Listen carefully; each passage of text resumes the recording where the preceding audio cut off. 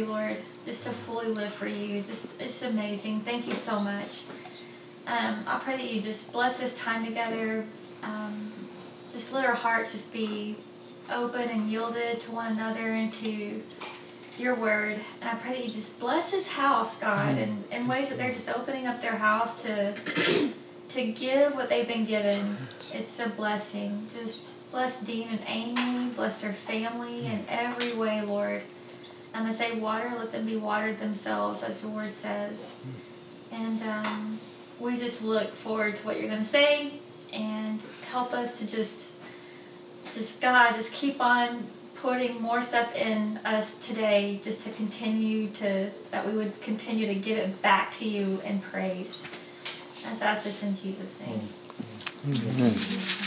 All right, so if you guys brought your Bibles, if you'll turn to Proverbs chapter 18. Basically, we've just been studying about how to study your Bible. At some point, we'll get into other topics and things, but that's where the Lord has us right now. Proverbs 18, verse 17. And what we're going to be specifically talking about today is context, and reading your Bible in context, because pretty much everything is about context. If you pretty much anyone that takes the Bible and distorts it, they're usually taking something out of context. And basically, what taking something out of context is you might take a part of that verse, but not all of it. And you can take a part of something. If I was to write a letter and talk about certain things, you could take part of. If you took part of that letter, but not the rest of it, you could get a whole completely different meaning. I know of books. There's a book that we used to read called War on the Saints, and that book was edited, and the edited version is almost exactly opposite of what the original version was.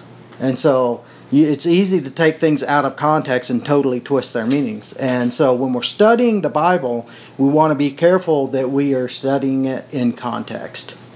And in Proverbs 18, verse 17, it says, "The first to plead his case seems right until another comes and examines him."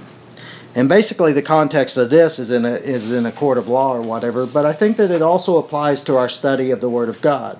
A lot of times we hear things from the pulpit, or we hear things from another person, or someone's talking about the Word of God, and they'll say a particular thing that doesn't sound quite right? And then when you go and you look at that verse that they're talking about, and you look at it in the context, you're like, well, that's not at all what that verse is saying. And again, part of this is our familiarity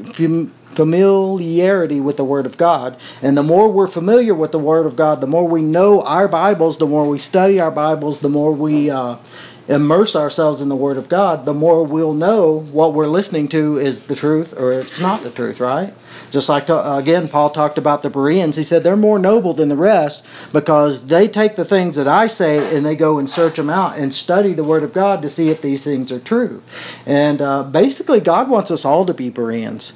Because if we're the type of person that just goes to church, listen to what the pastor's saying and listen to what the message that's being taught is, if we don't take what we're taught and go to the Word of God for ourselves, then it's likely that we're going to be deceived. Right? And look at verse 13.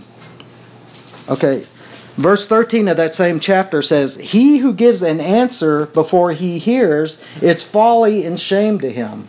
You see that? And there's a lot of us as believers where we might not know exactly what we're talking about, but we have just enough scripture knowledge to think that we do, right? Mm-hmm. And so we'll talk forever and we'll talk all about all these kinds of things. Oh, well, God showed me this or God showed me that. And a lot of times we don't have enough scripture foundation for what we're talking about. Mm-hmm. And the Bible says that that's a folly. Mm-hmm. And it says that fools do that. Mm-hmm. And so, again, we have to be those who study to show ourselves approved, who know what the Word of God says. Mm-hmm. Basically, we have to fall in love with the Word of God, guys. Yeah. It's like we talked about before. We as humans, we'll read books till they're coming out of our ears. We'll read all the Harry Potter books. We'll read all kinds of books, and stuff. And yet, for many of us, we've never sat down with the Word of God and read the whole book. You know what I'm saying? And sure, again, there are difficulties with it, but just like with anything, there are so many things in life that you start out with that are difficult at first. But if you stick with them, if you're patient and you apply yourself, then everything in life becomes easier as you apply yourself, right? And then there's also advice that you can get from other people. There's commentaries. There's all kinds of aids. There's all kinds of helps to help you and I study with the Word of God. So my advice is read the whole Bible. I mean, you might start in the book of John, read the whole book of John like 2 or 3 times, and then start with the New Testament. Read the New Testament 2 or 3 times. Get familiar with the New Testament, and then you can go to the Old Testament and start with the Old Testament, and you know what I'm saying? Mm-hmm. And so again, the more that and it's not, obviously we do want to be familiar with the Word of God so that we understand whether what we're being taught is true or it's not true, but also Jesus is in the Word of God. From Genesis to Revelation, Jesus is all over the Word of God. It's just a matter of us seeing Him there. Right? And it's a matter of us being able to handle the Word of God with maturity and with understanding and know what God is speaking to us and to be able to see Jesus on every page of the Bible because He's there. Right? Yeah. Get to know Him. So context sees the whole picture. We were counseling a couple when we were younger, and it was our church, remember? Yeah, it's when we were doing the church. But the husband called us, and the wife called us. Thank you, and said that her husband hit her, and so like we're freaking. We're up in arms, and we're like we want to talk to this guy. We need to get him in here and talk to him and see why he hit his wife. And so we get him in there, and we get her in there, and we get them in there together, and come to find out, it's because she was chasing him around the house with a knife. So just like that scripture that we looked at in verse 17, it says, the first to plead his case seems right until another comes and examines him. Mm-hmm. And so again, a lot of times if we're unfamiliar with the whole story, right, or if we're unfamiliar with the whole Word of God, if we just know little bits and pieces or our favorite parts of Scripture, then we'll believe that something is true that might not actually be true. Right? And so again, it's as we know the entire thing, it's as we become familiar with the Word of God and the God of the Word that we begin to understand how to apply it and how to understand it. Okay? Context helps you sort out fact from fiction. We almost always lean towards the first thing that we hear, right? It's just like in the same case with that case when the woman called us and told us that her husband hit her. I mean, immediately our minds are made up, and we need to deal with this guy and stuff. Mm-hmm. And that's the way that we are as human beings. Like even just musically speaking, I always like original songs rather than remakes. I mean, that's just because you get familiar with that, and so it becomes something that's a part of you. And then when you hear a remake, you're like, that's not nearly as good. Anything, right? Yeah. But that's the way we are as human beings. We tend to gravitate what we first hear, and that becomes kind of our world. That becomes kind of our paradigm, our way of looking at things, our way of understanding. And so we gravitate towards the first things. But with the Word of God, it takes some being patient, and it takes studying the whole thing to where we're familiar with it, and that way we can understand all of it. Right. Does that make sense? Yeah. I wanted to give you guys some examples of how taking things out of context changes things. The media is masters of misrepresentation. They're masters of taking things out of context, changing the entire thing of what you said to where now it sounds like the complete opposite. And that's frankly why a lot of people won't speak to media. They won't do interviews and things like that because they know that the things that they say are going to be taken out of context. They're going to be twisted. And so especially believers, a lot of times believers won't do interviews with like non-believing media because they know that things are going to get twisted. But some of the ways, like you guys know that movie Seven that came out like in 95. It was Brad Pitt. So anyway... like there was a quote by a guy that reviewed the movie, and he said the credit sequences with its jumpy frames and near subliminal flashes of psychoparaphernalia is a small masterpiece of dementia. So when the movie people got a hold of it and they're advertising the movie, what they did is they took a small part of that and they said, this movie is a small masterpiece. Instead of as a Right? masterpiece of dementia. So they took just a portion of that phrase of what that reviewer said and they used that to sell the movie. Yeah. Does that make sense? Yeah. There was another one in 2007. You guys know that movie Live Free or Die Hard? The New York News quoted it saying that it was hilariously entertaining. But the original quote that the reviewer said, he said it was hysterically overproduced and surprisingly entertaining. So again, this is how, if you take a couple words out, if you take things out of their original setting, you can get a complete misinterpretation, a complete difference of what it's actually saying. So again, when we hear the Word of God, when we study the Word of God, we have to look at it in its context. We have to try to put ourselves in the footprints of the people who originally received that, and say, what was the writer of this Scripture trying to say to the people who received it? Right? I think there's a commercial on TV about these guys that raise chickens. And see, the thing is I listen to words. I listen to what people are actually saying. Because advertising says all kinds of things that if you're not listening, that, you know, your mind even tricks you and it tells you that they're saying one thing when they're actually not. But there's this one chicken company and they're talking about, well, you've heard all these chicken companies saying that their chicken is completely organic, right? And they say, well, here at this farms, it says, according to FDA rules, all chicken has to be hormone-free when it leaves the plant. So we make sure all of our chickens are hormone-free. Well, if I'm listening, what I hear is like, okay, some companies say that their chickens are raised hormone-free, but you're saying that your chickens, when they leave your plant, are hormone-free. Do you see the difference? And again, this is how the media does. This is how our world does, and this is how people get sucked into false doctrines. It's how people get sucked into false religions, because with all false religions, with all cults, they put out enough truth there to where it looks real, right? But the thing is that once they get you sucked in, then they start feeding you all the lies. It's like counterfeiters. Do you know that people, when they are trained to discover counterfeits, they don't look at 100 million counterfeit bills and try to see what a counterfeit bill looks like. What they do is they study a real bill. Because if you're familiar with the real thing, you'll know a counterfeit when you see it. Amen. So if we as believers, if we are familiar with the real thing, we'll know counterfeits. Right? I know so many believers, they're like, well, how do I witness to Jehovah's Witnesses, or how do I witness to Mormons, or what will I do if one of them comes to my house? I'm not prepared. My advice is know the truth. If you know the truth, whenever they start saying things, eventually they're going to say something that's not right. And all you have to do is, you know what, the Bible says right here that is not true. Right?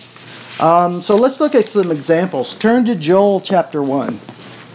I don't know if you guys are old enough to remember, but used to be when I was a young believer and I was leading worship in church, we used to do a song called Blow a Trumpet in Zion. It says they rush on the cities, they run on the walls, great is the army that carries out his word. They rush on the city, they run on the wall, great is the army that carries out his call. Yeah, something like that. And it says the Lord utters his voice before his armies. And it says, blow a trumpet in Zion, sound an alarm on my holy mountain. We used to sing that song a lot in the church. Oh my gosh, we were happy. And sometimes when I would hear the words of that, something would strike me and say, there's something wrong about this. There's something not right about this song. And so I went to Joel, because this song is taken out of the book of Joel, and I started to read the book of Joel. And in Joel chapter 1, verse 1. Can we look at where the song is taken from first? Yeah, we will in just a second. Okay. In Joel 1, verse 1, it says, the word of the Lord that came to Joel, the son of Pethuel, Hear this, O elders, and listen, all inhabitants of the land. Now, every time the Bible's talking about, in the Old Testament, where it talks about the land, almost always it's talking about Israel and the people of God. Now, when it talks about peoples or nations or something like that, then a lot of times that's talking about the Gentiles. But almost exclusively, when the Old Testament talks about the land and the people of the land, is talking about the people of God, the Israelites, the Jews. He says, has anything like this happened in your days or in your father's days? Tell your sons about it, and let your sons tell their sons and their sons the next generation. What the gnawing locust has left, the swarming locust has eaten. And what the swarming locust has left, the creeping locust has eaten. And what the creeping locust has left, the stripping locust has eaten. Awake, drunkards, and weep and wail, all you wine drinkers, on account of the sweet wine that is cut off from your mouth. Look in verse 6. For a nation has invaded my land, mighty and without number. Its teeth are the teeth of a lion, and it has the fangs of a lioness. It has made my vine a waste, and my fig tree splinters. It has stripped them bare and cast them away. Their branches have become white. So in context, we see that he's talking to the people of God. Now, if you do a biblical survey on the book of Joel, you know that one of the things that they were dealing with was that the Chaldeans were coming and basically ravaging the land of Israel. They were sending in raids, they were destroying the people, they were destroying their crops, and things like that. Look at chapter 2, verse 1. And this will bring us to that song.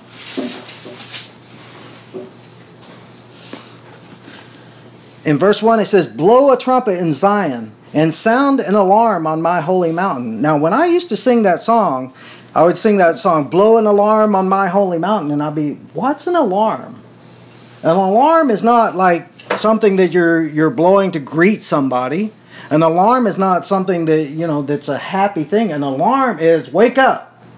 We have problems. We're being attacked. This is an alarm, right? That's what alarms do. He says, blow a trumpet in Zion and sound an alarm on my holy mountain.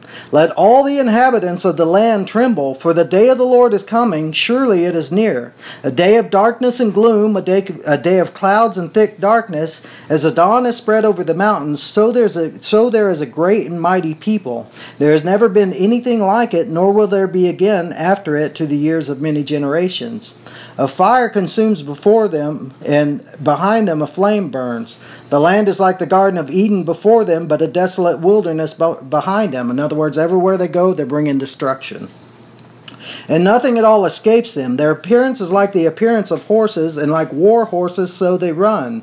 With the noises of chariots, they leap on the tops of the mountains, like the crackling of a flame of fire consuming the stubble, like a mighty people arranged for battle. Before them the people are in anguish, all faces turn pale. They run like mighty men, they climb the wall like soldiers, and they each march in line. Nor do they deviate from their paths. They do not crowd each other, they march everyone in his path. When they burst through the defenses, they do not break ranks. They rush on the city, they run on the wall. They climb into the houses, they enter through the windows like a thief. So again, all this is a picture of the enemy coming into Jerusalem and destroying the people of God. It says, before them the earth quakes, the heavens tremble, the sun and the moon grow dark, and the stars lose their brightness. The Lord utters his voice before his army. Surely his camp is very great, and strong is he who carries out his word. The day of the Lord is indeed great and very awesome, and who can endure it? Look at this in verse 12. Yet even now, declares the Lord, return to me with all your heart, and with fasting, weeping, and mourning, and rend your heart and not your garments. Now return to the Lord your God, for he is gracious and compassionate, slow to anger, abounding in loving kindness, and relenting of evil. Who knows whether he will not turn and relent and leave a blessing behind him? You see that? And if you go on to verse 25, it says, it keeps going and talks about repentance and what will happen if they repent. And then in verse 25 it says, then I will make up to you for the years that the swarming locust has eaten, the creeping locust, the stripping locust, the gnawing locust, my great army which I sent among you. So in context, his great army was not the people of God. It was the enemy that God sent to bring judgment so that they would repent. Yeah. So again, whenever we hear stuff, we have to look it up in context and see what the scripture is saying. Because that song was a song of victory. It was a song, the way that we sang it, it was a song of victory against the enemies and the powers of darkness and Satan and his kingdom and stuff like that. Mm-hmm. But if you look in the context of how it is in the Word of God, it's not that way at all. Call to repentance. It made it. It's a call to repentance. Yeah. And because the people of God are in sin, God is allowing the enemies to basically ravage them. And so... that song should be one of like, we need to seek God. It should be a somber thing, and it should be we need to get on our faces before God. So the thing is you look at it and you're like, well, it's not that bad, right? It's just a song and stuff like that. But my whole thing is what is the meaning behind it? And if we allow things to slip, will allow everything to slip, right? And the Word of God is not something that we take lightly. The Word of God is the Word of God. And when God says, this is judgment, that's not something that I feel like I can rejoice over or I can take lightly. It's something that we need to take seriously and see that God is warning His people, or was warning His people, look, you guys need to turn from your wicked ways. If not, the enemies are going to ravage you. Turn to another place in Matthew chapter 5. I think we even talked to the pastor about that song and showed him the context, and he just kept on playing the song next week. We were just like, it's sad. Matthew 25? No, chapter 5. Matthew 5. And that's the thing too, is a lot of times we get invested. We as believers, we get invested in a certain point of view or a certain thing. I have had so many times where I've been wrong concerning the Word of God. And when someone shared me something with me, the truth, I didn't go, oh, I can't listen to that, or you're wrong, or whatever. It's like, that's at the point where you have to say, look, I'm wrong. I have to turn from the way that I'm thinking, the way that I'm believing. I have to change my ways. Because the Word of God is everything. It stands before everything. And that was the problem with the Pharisees. Jesus would say the Word of God to them, and they're like, no, we're not going to receive that. We're Pharisees. You can't teach us. Who are you to try to teach us? You're just this peasant. We're Pharisees and stuff. And we have to be careful, and the church has to be careful that we don't come to the point to where we cannot be changed, we cannot be moved by the Word of God. Yeah. Amen. Matthew 5, verse 5. We're going to look at some scriptures that we take out of context often.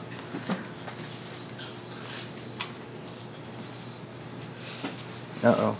Yeah, you got the wrong reference. I got the wrong reference. Matthew 6, verse 5. Okay. I was close. That's what I do a lot of times, because you know how your headings on the top will say Matthew 5, but you'll be in Matthew 6? So. Matthew 6, verse 5.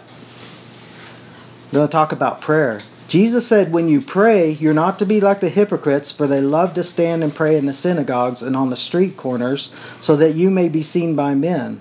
Truly I say to you that they have their reward in full. But when you pray...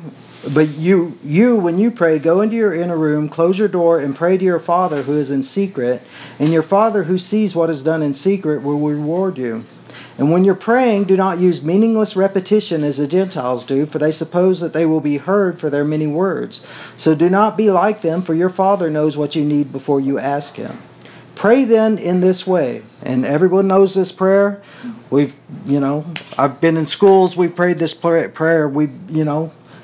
People all over the world pray this prayer. And what we do is we lift this prayer out of its context, and we pray this prayer without seeing the rest of what Jesus is saying. He says, pray then in this way, Our Father who is in heaven, hallowed be your name. Your kingdom come, your will be done on earth as it is in heaven. Give us this day our daily bread, and forgive us our debts as we also have forgiven our debtors. Do not lead us into temptation, but deliver us from the evil, for yours is the kingdom and the power and the glory forever. Amen. And again, most of us, we stop at this point. I mean, it's an awesome prayer, right? And But the Bible doesn't stop there. And this is where context comes in. Again, a lot of us as believers, what we do is we'll take certain parts of Scripture and we'll read those parts of Scripture, and then we'll stop at a certain point without finishing what the thought is, without finishing the idea of what the writer was putting in there. The writer didn't stop right there. In verse 14 he says, "For if you forgive others their transgressions, your heavenly Father will also forgive you. But if you do not forgive others, then your Father will not forgive your transgressions."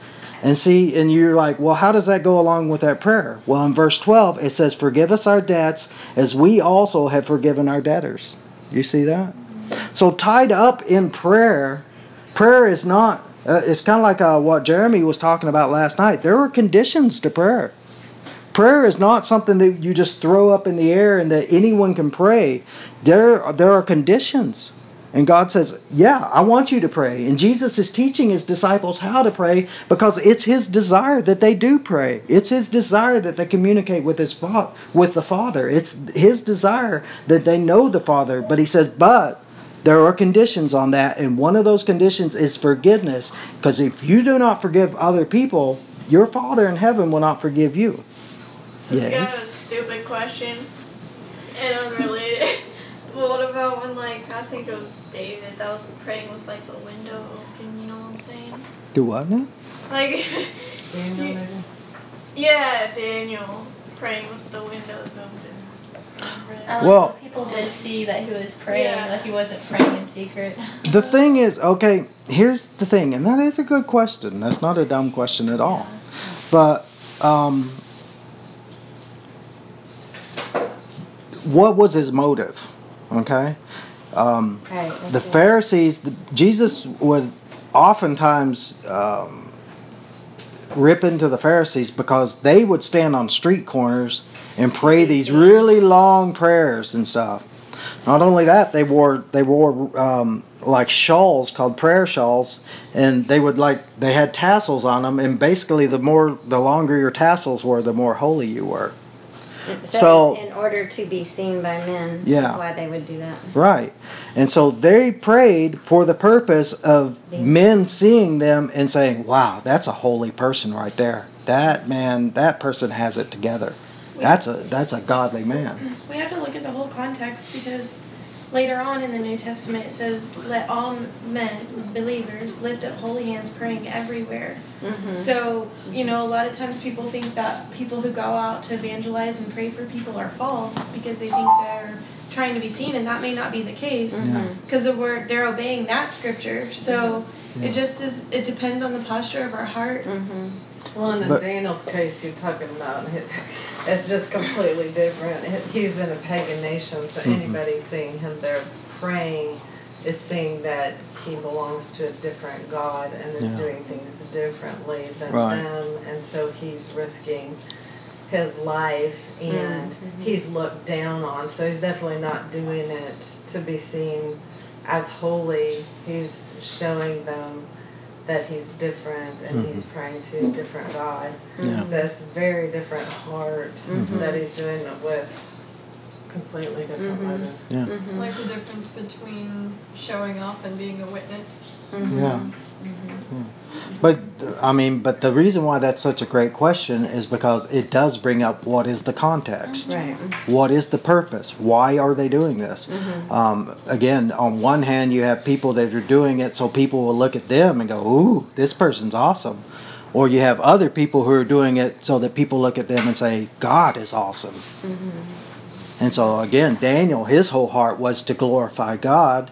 And that's the thing. It's not that you're praying in public. That's not the thing that's the issue. The problem is, who are you glorifying? Right. Are you glorifying yourself or are you glorifying God? Right. And so, that's an awesome question. And that's exactly how you start to look at context. That's how you start to understand, is when you look beyond the surface and say, what is the main issue that we're talking about? Right. The issue is, again, Jesus is talking about, when you do pray, this is how you do it.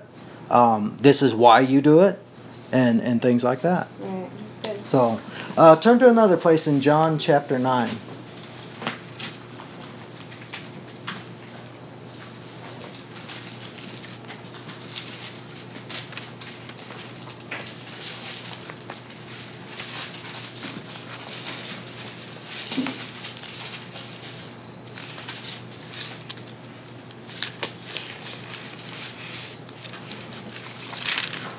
So again, we saw that there are conditions to prayer.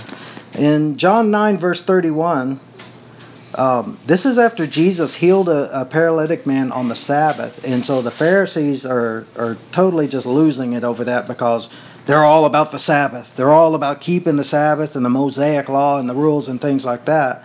And Jesus over and over told them that mercy triumphs over all that, right?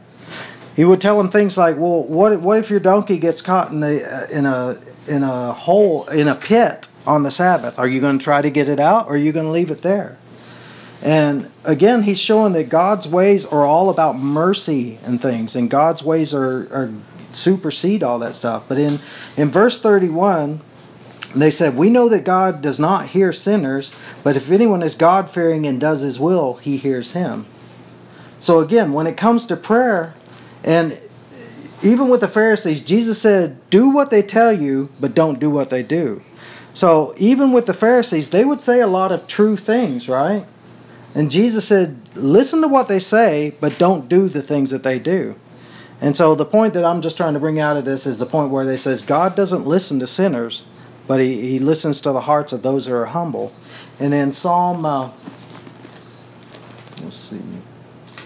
24, verse 3, I'll just read it to you. It says, who can ascend to the hill of the Lord? It says, who may ascend into the hill of the Lord, and who can stand in his holy place? Look at this in verse 4. It says, he who has clean hands and a pure heart, who has not lifted up his soul to falsehood and has not sworn deceitfully, he will receive a blessing from the Lord and righteousness from the God of his salvation. So when we begin to study these scriptures, when we begin to look at it beyond the surface of them, we begin to see a pattern. And that's how scripture, because there is context in those particular verses that you're reading, right? But there's also context in the whole of scripture.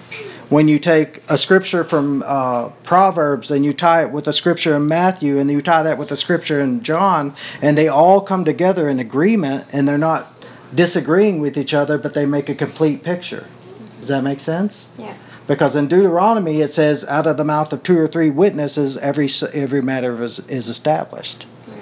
So that's how you get context from the whole of Scripture. And again, the more you study it, then the more it begins to make sense. And what happens is you'll be reading something in Matthew and you'll remember something from like Deuteronomy. Or you'll remember something from the book of John that ties in with what you're reading, and it just adds another piece of that puzzle. And so again, the scripture never contradicts itself. It forms a complete whole picture. It forms just a beautiful puzzle. So, turn to Matthew chapter 7. We're going to look at another scripture that we kind of take out of context a lot.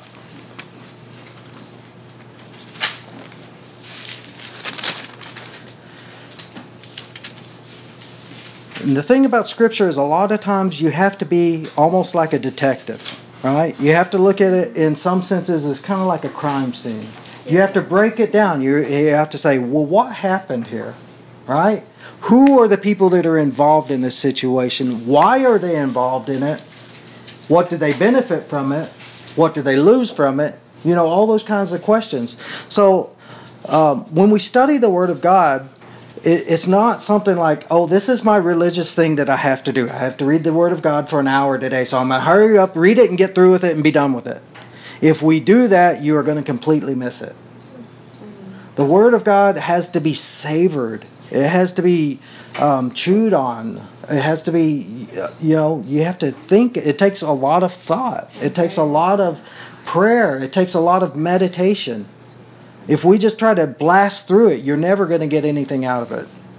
In Matthew 7, verse 1, and again, this scripture is so misused and stuff. I don't know about you, but so many times you'll share the scripture you'll share the Word of God with people, and they're like, "Hey, judge not, lest you be judged." Like sinners will do that too, right? When you're evangelizing. I've told you guys the story about Yeah, even believers that are doing things that they know that they shouldn't do, right? And stuff, and they take this scripture and they twist it to their own to try to protect themselves and stuff. And in verse 1 it says, do not judge so that you will not be judged. Now if you stop right there, then okay, sure, you can come up with that answer. But if you continue, you see that that's not what all that it's saying right there. It says, for in the way that you judge, you will be judged, and by your standard of measure, it will be measured to you. Now, let me just say this. Every single one of us in this room, every single one of us on this planet, we judge hundreds of times every single day. Some of those judgments are righteous. Some of those judgments are not righteous. Okay? We are actually created to be like that because God is like that. And because think of it in this way, another word for judgment is discernment, right? We discern situations. We discern, is this right? Is this proper? Is this good? Is this bad? Is this person right? Is this person bad? Things of that nature. And again, we all do it. And we all do it many times a day. So to say that this is something that you can never do is impossible. Because it's not going to happen in the first place. Okay? Because we are designed to do that, and it is a good thing. It's a safeguard for you. Right. And it's a safeguard for me when we use discernment. Because then you're not going to go out with some guy that's an idiot, or you're not going to go to places where you ought not be, or you're not going to hang out with people that you ought not hang out with, or do things that you ought not do, because you're discerning, you're judging that situation, whether it's right, whether it's wrong, whether I should do this, whether I should not do that. Okay? So, verse 3, it says, why do you look at the speck that's in your brother's eye, but do not notice the log that's in your own eye? Or how can you say to your brother, let me take the speck out of your eye, and behold, the log is in your own eye? So what's the problem? The problem is that your brother has this tiny little splinter in his eye, but you got this huge log in your eye, right? And I think that we've all been at that place. I've been at that place certainly myself. And stuff where we're trying to judge other people, but the table turns on you, and God says, well, what about the things that you're doing, right? David. So again, the issue is not that you are pointing out the speck in your brother's eye. Look at verse 5. You hypocrite, first take the log out of your own eye, and then you will be able to see clearly to take the speck out of your brother's eye. So Jesus is saying, deal with your own heart first, okay? Once you've dealt with your heart, then you can deal with other people. But just like the Bible says in 1 Corinthians, we do it gently, right? And we do it with the purpose of restoring people. It's not to show that, look, I've got all this Bible knowledge, or look, I'm this person of God, or anything like that. And it's nothing to, again, gratify yourself, but it's out of a genuine desire to help a brother in need, right? And to, like the Bible says, to save that brother from fire. And to snatch them out of the fire. Because there are people that we know, that we love, that we are concerned about, that if you just say, oh, I don't care what they do, I'm just going to let them go on about their way, and whatever happens, happens. And anyone that's been around the guys at the house long enough knows that if you're that way, people will destroy their own lives a lot of times. And so it's the love and the mercy of God within us when we can go to that person and go, you know what? The path you're on is not a good one. And you need to turn. And not only that, but I will help you. I will be there with you. I will walk with you through this situation. So when we look at Matthew 7, and it says, do not judge lest you be judged. And again, so many people stop at that point, but the Bible doesn't stop at that point. When we read it in context, we know that it's about first examining yourself, first dealing with your own issues. And that's the thing too. God delivers me from my junk so that I can help others be free from their junk. Right?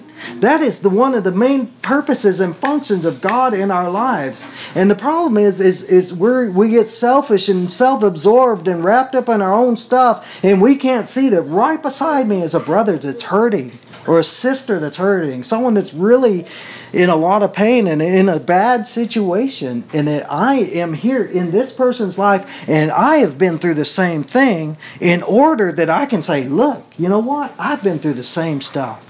And this is how God delivered me from it. Amen? And that's the biblical picture of this verse. Turn to another place. In John chapter 7.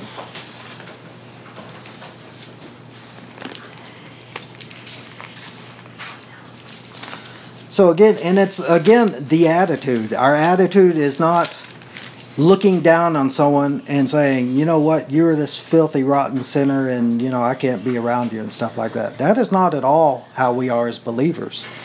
Now, as a believer, there are certain things that I don't do. There are certain people that I can't hang out with. If I'm an alcoholic, I can't go to a bar. If I'm addicted to porn, I can't hang out to someone else that's addicted to porn, right? So there are things that we do as believers because we have to make sure that there's not a log in our own eye, right? And sometimes as believers, the best thing that we can do is find someone else to help somebody, right? If I've got a problem with lust, it's not good for me to be going off in a corner and praying with a sister, right? So the flip side of that is common sense. John 7, verse 11.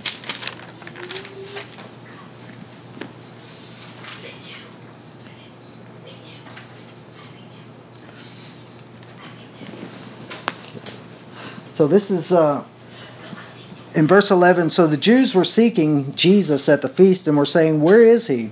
There was much grumbling among the crowds concerning him. Some were saying he's a good man. Others were saying, no, on the contrary, he leads people astray. Yet no one was speaking openly of him for fear of the Jews. So again, all this judgment about Jesus, some of it's true, some of it's not. Again, with us, even in the best of our motives, people will judge you, right?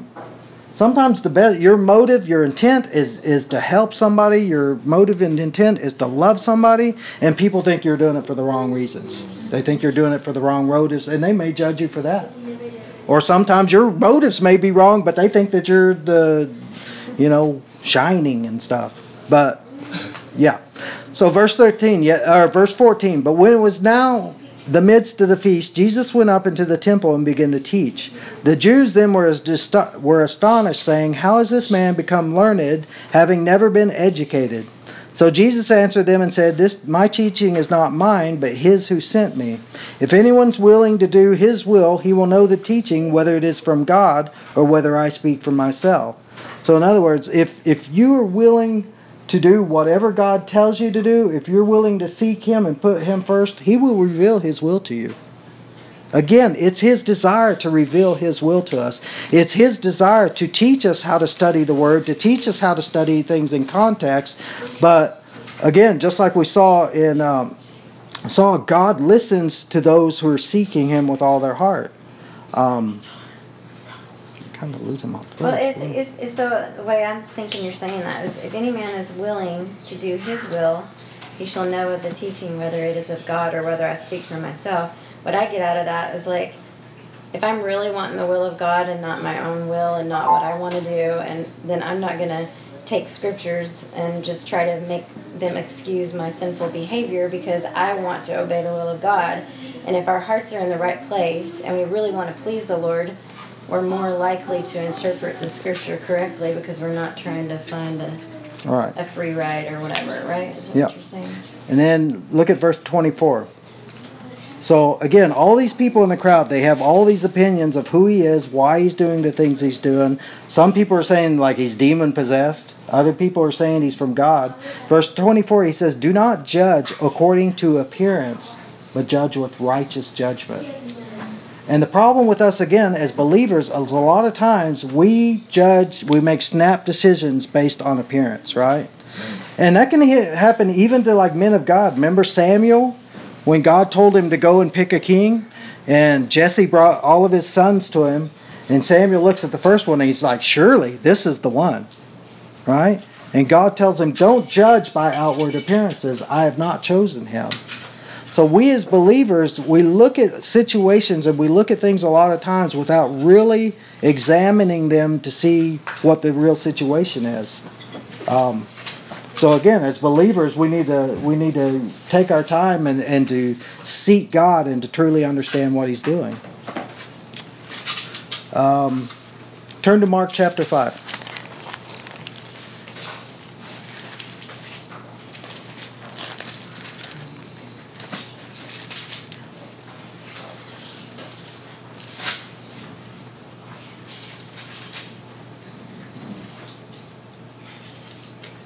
Mark chapter 5, verse 21. We're going to just look at some scripture and just kind of look at things in context. Verse 21. When Jesus had crossed over again in a boat to the other side, a large crowd gathered around him, so he stayed by the seashore. One of the synagogue officials named Jairus came up and on seeing him fell at his feet and implored him earnestly, saying, "My little daughter is at the point of death. Please come and lay your hands on her so that she will get well and live." And so Jesus went off with him, and a large crowd was following him and pressing in on him. You guys all know the story. Sometimes there would be so many people pressing in against Jesus that he would get out in a boat, go away from the shore, and then preach to them. Because there were just so many people following him, right? So he went off with him, and a large crowd was following him and pressing in on him. Verse 25, a woman who had had a hemorrhage for 12 years and had endured much at the hands of many physicians and had spent all that she had and was not helped at all, but rather had grown worse. After hearing about Jesus, she came up in the crowd behind him and touched his cloak, for she thought, if I just touch his garments, I will get well. You see that? And so, when you begin to look into the story, turn to Leviticus chapter 15. Because again, a lot of us read stuff like that without going to the Old Testament to see exactly what the Bible's trying to show us. Leviticus 20:18. Leviticus Leviticus 15. 15. Genesis, Exodus, Leviticus. I have to call it Leviticus. Leviticus. Because again, you really can't understand the New Testament without a foundation of the Old Testament. When you just take this story and you take it at face value, we really don't understand what's going on behind the scenes. And when we look in the Old Testament, when we understand what was going on, then it makes the Word of God come alive to us, right? And that's the goal. We want the Word of God to be alive to us, right? In Leviticus chapter 15, verse 19.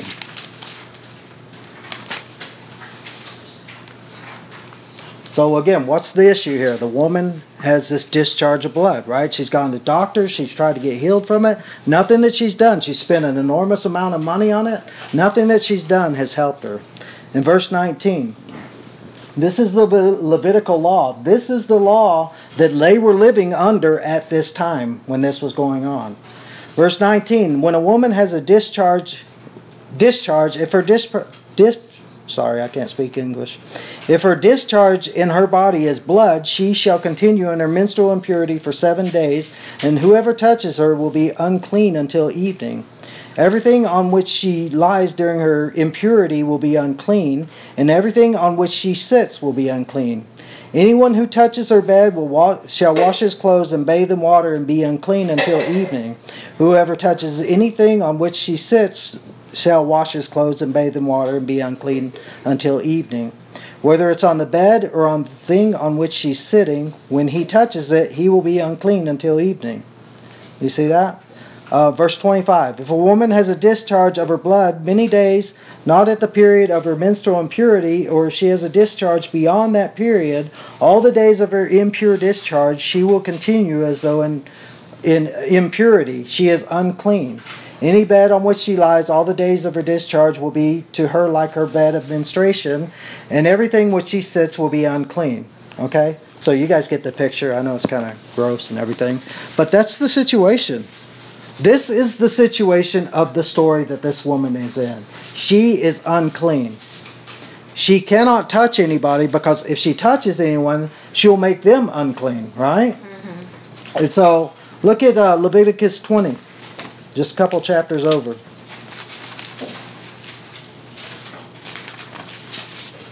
In verse 18.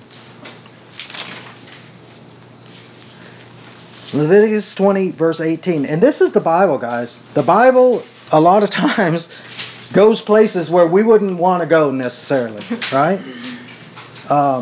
But again, this is why the Bible is true. The Bible is not some kind of fairy tale book. The Bible deals with real issues that we deal with not every day necessarily, but to some extent, because the woman's dealing with shame. The woman is dealing with fear. The woman is dealing probably with guilt. Because according to the Old Testament, if you have issues like this, if you have impurities, if you have issues that you can't be healed with, the underlying message is that there's sin. Does that make sense?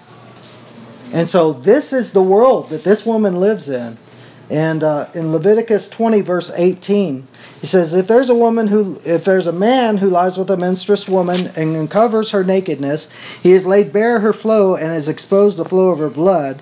Look at this. Thus both of them shall be cut off from among their people. What does cut off mean? It means stoned. It means put to death. So, again, this is the world that this woman lives in. If she touches, and what is happening here? Jesus is traveling with Jairus. Who's Jairus? He's a temple official. He's an important man in the synagogue, right? And this woman is unclean. In her impurity, if she makes somebody else unclean, she can possibly be stoned for that. Or put out of the temple, or put out of the city. So, the fact that she's following Jesus, the fact that she is willing to touch him no matter what, shows that the cost that she's willing to pay. Does that make sense? This is the story. She is willing to sacrifice everything to touch Jesus' garments. It's not just a case of a woman that has a problem, or a woman that has a sickness, a woman that's got a cold or flu or something like that. This is a woman that's been to doctor after doctor that couldn't heal her, and the thing that she has, but she is unclean, and she is not allowed to touch somebody that's ceremonially clean. And she knows that if she does that, this temple official could have her stoned for it. He could have her put to death for it. But she's willing to take that chance and touch Jesus because she knows that in Jesus there is an answer to her problem. You see that? Mm-hmm. So I don't know about you, but that makes the story alive to me. When you take the story, when you look at it in this kind of perspective, and you see the backdrop of these things, and you bring all these other things into it, then you see the reality, and you can put yourself in her feet. You can put yourself in her shoes and walk where she walked. Because all of us have dealt with fear, right? All of us have dealt with shame. All of us have dealt with, I'm unclean. I'm not good enough. Why would Jesus accept me? Why would Jesus forgive me? Why would Jesus do anything? If I try to seek him, he's just going to reject me, right? Yeah. He's not going to receive me. I'm a sinner. I'm filthy. I'm unclean. I don't know about you, but I've been there. I love too that he has her. It even makes it more meaningful when he has her. He turns around and he says, "Who touched me?"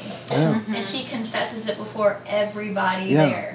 Because like if you're under that law, culturally, you want to hide that. Yeah. You don't want to tell everybody, you know, like you want to hide those things going on. So when she calls it out in front of everybody, you guys. Yeah, she could have just skirted through the crowd and ran away. Ran away, not told anyone. Anybody else's version say when he says, "Who touched my robes," and not robe?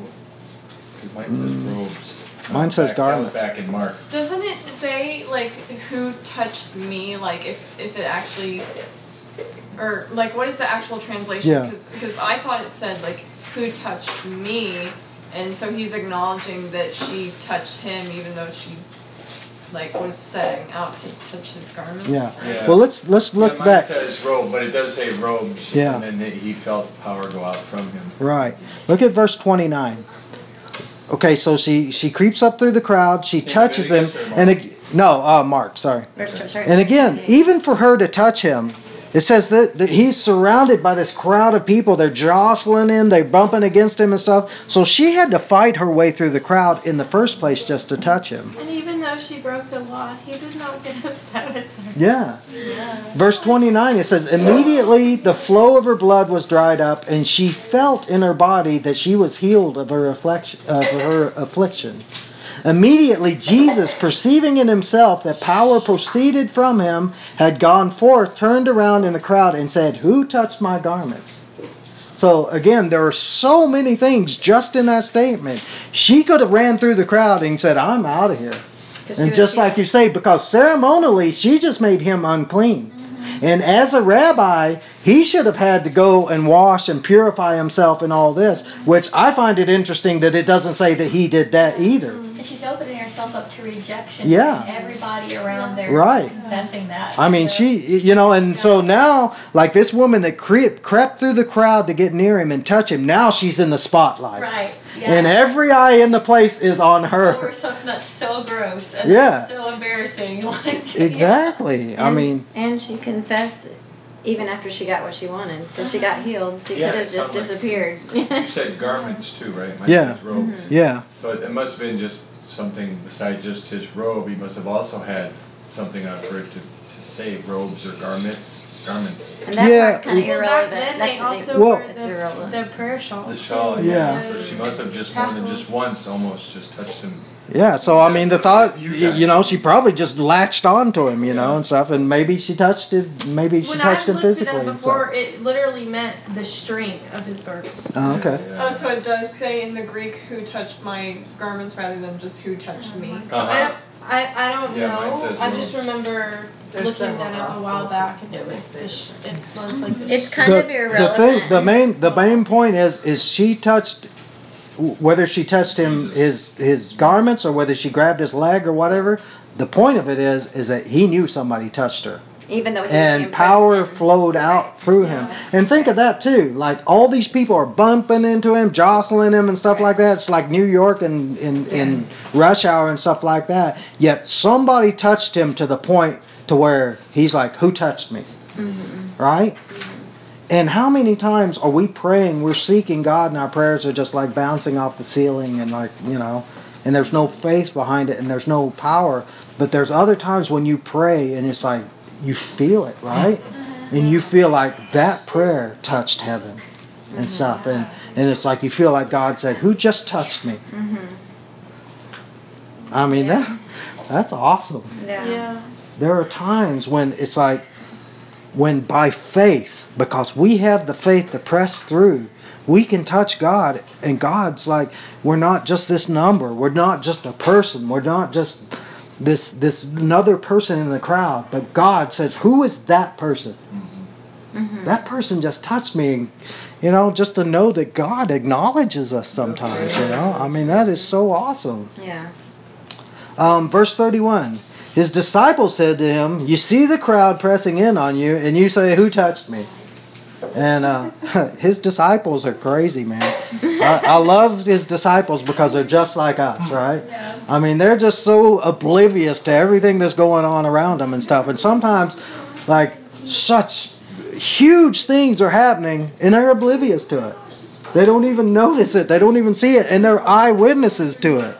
They're right there with him when these things are going on, and they don't even realize it. And so, verse 32. And he looked around to see the woman who had done this. But the woman, fearing and trembling, aware of what had happened to her, came and fell down before him and told him the whole truth. In other words, she's just coming for mercy now. That's all she can do is just come for mercy. You know what I see out of this? Like, oftentimes, like, we're on a mission. Like, whether it's on an actual mission trip or, whatever. Like, he was on a mission to go raise this little girl. And he stopped for the one that, That's good. especially the one that would be, like, the least likely, So, Yeah. That's good. That is way good. That's really good. Yeah, because even with ministry or whatever it is, we get so focused on what Yeah. we're doing. I can't be bothered with these other things and stuff. That's And, good. I mean, I think it's awesome that God can be bothered with us women. thank Yeah, you, he kind of didn't Jesus. even stop for her though. He kind of was just kind of going his way, and Yeah. But I mean, like, once he touched her, he stopped and was like, it was like an acknowledgement to her and for the crowd to know, like, I just healed. He knew. We can't. I feel like he knew who touched him. I feel like he must have just wanted to acknowledge her in the middle of her distress. You know, like. I don't necessarily think he knew everything. I mean, he might have known that, but he was a man. Yeah. And he knew. He laid God aside his showed godhood. him. I think, you know, just like I think it was Elijah who's like, God didn't show me this, and he was kind of shocked that God shows you some things, but not everything necessarily. So I think Jesus walked in that too. He didn't necessarily know, but he did know that power had gone out from him. Yeah. That's good. It's really I agree cool with that. I love that Megan was on a mission. That's so good. Okay, so verse 34.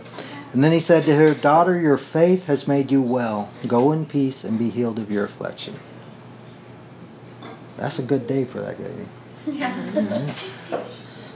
Turn to one more place, Luke chapter 8. I think too about her shame. You know, there's so many. You're supposed to go to the elders with illnesses and stuff, you know, and there's some things, you know, I'm in the medical profession, and there's certain things that you wouldn't want to speak to elders to pray over you. Sure. Yeah. You know, I just have something, and so that's one of those things that is just too shameful that she wouldn't have ever just have, oh, Jesus, could you please pray for, I mean, could you please heal me of this? So she secretly went. Hoping she's barely touched his garment, you know, but then she's had to confess it. Yeah. So to me it's cool too, because we would have never had that story had Jesus not stopped and forced it out of her. Yeah. Right. Right. It's true. Matter of fact, hold your place there. Turn to John chapter 4.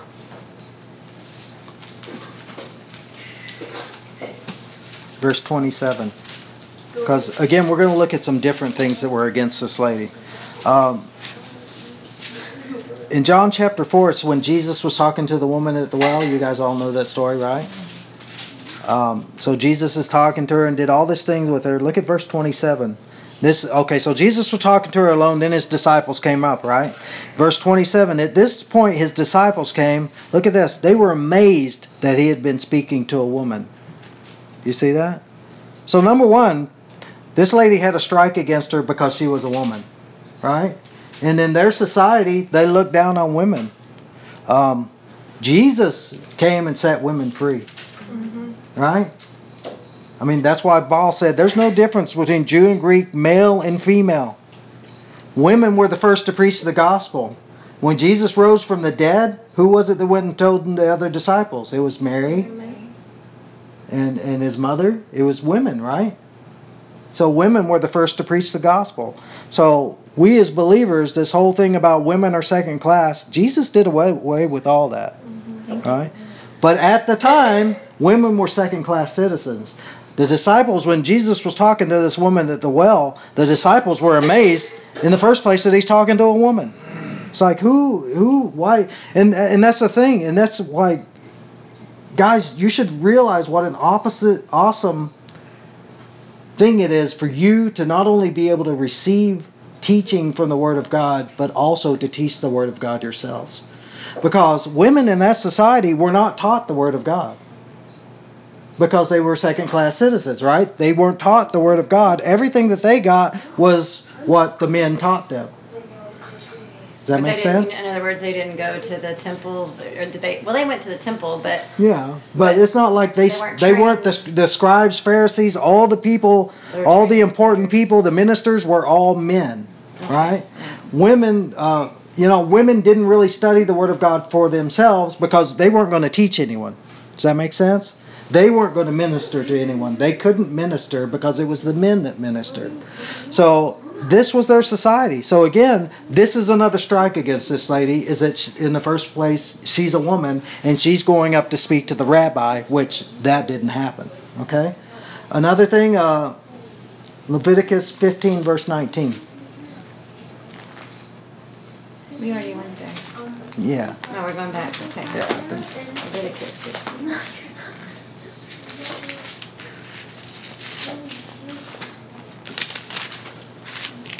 Oh, you're right. We already looked at that. So the second thing that was against her, again, was just her uncleanness. So, again, when you look at these things, when you look at what she pressed through to get to Jesus, it wasn't just a simple thing. She was a woman, she was an unclean woman, and she had the crowd against her too. And the problem with us a lot of times as believers, a lot of times I'm just saying this as in a broad way, in a general way. A lot of times when we don't receive things from the Father, a lot of times it's because we're not willing to humble ourselves. Right? A lot of times when we pray, say like a lot of times we'll go to a prayer meeting and our prayers will be just kind of cold and dead because we don't want to get into our emotions, right? The 21st century Christian, we like to look a certain way. We don't want to be emotional. We don't want to get carried away. We don't want to let people see our weaknesses and things of that nature, right? And the problem is a lot of times if we're not willing to humble ourselves, God won't give us our request. Because a lot of times it takes a lot of humility to slobber from your face and go before God and plead with Him and not care what anyone thinks about you, not care how people are going to look down on you and stuff. But it was because of that, because she was willing to humble herself, because she was willing to do that, God said, I will heal this person. And that's the thing, the Bible says over and over, what? God opposes the proud, but He exalts the humble, right? Before you go to that one, I want to share something. Go for it. I get to cheat because I know what he's teaching, and so then I kind of like look ahead. And so when he told me what he was teaching earlier in the week, I started kind of looking, and when I was reading my Bible, I was kind of watching out for context and stuff like that. And I just want to throw this out there because I thought it was really interesting. And the way it came to me was I was listening to a popular, very, very popular worship band that many of us love, so I won't mention names, but I'll say they were singing a song, and in the song they were quoting Romans 8. They were quoting Romans 8, who shall separate us from the love of Christ? For I am convinced that neither death nor life nor angels nor principalities. Anyway, the song was about Jesus never leaving us, and they were basically quoting Romans 8, but they threw in there, they said neither death nor life nor, they threw in sin, the word sin. They said neither sin nor death nor life, and when I heard the song, because I was kind of into it, and then I was like, I don't think that's in there. Like, I don't think the word sin is in there. And then so, like, I looked it up, and I was like, good gracious, sin is not even in there. So they quoted the whole thing correctly, but then threw the word sin in there, and I think then I was like, okay, well, what's the context of this? Because I was thinking about, what Dean was going to be teaching us. So I was go all the way back and read a chapter or two before, and within the same chapter, and the context is really interesting. So in Romans 8, and I was using a different Bible at the time, so y'all bear with me.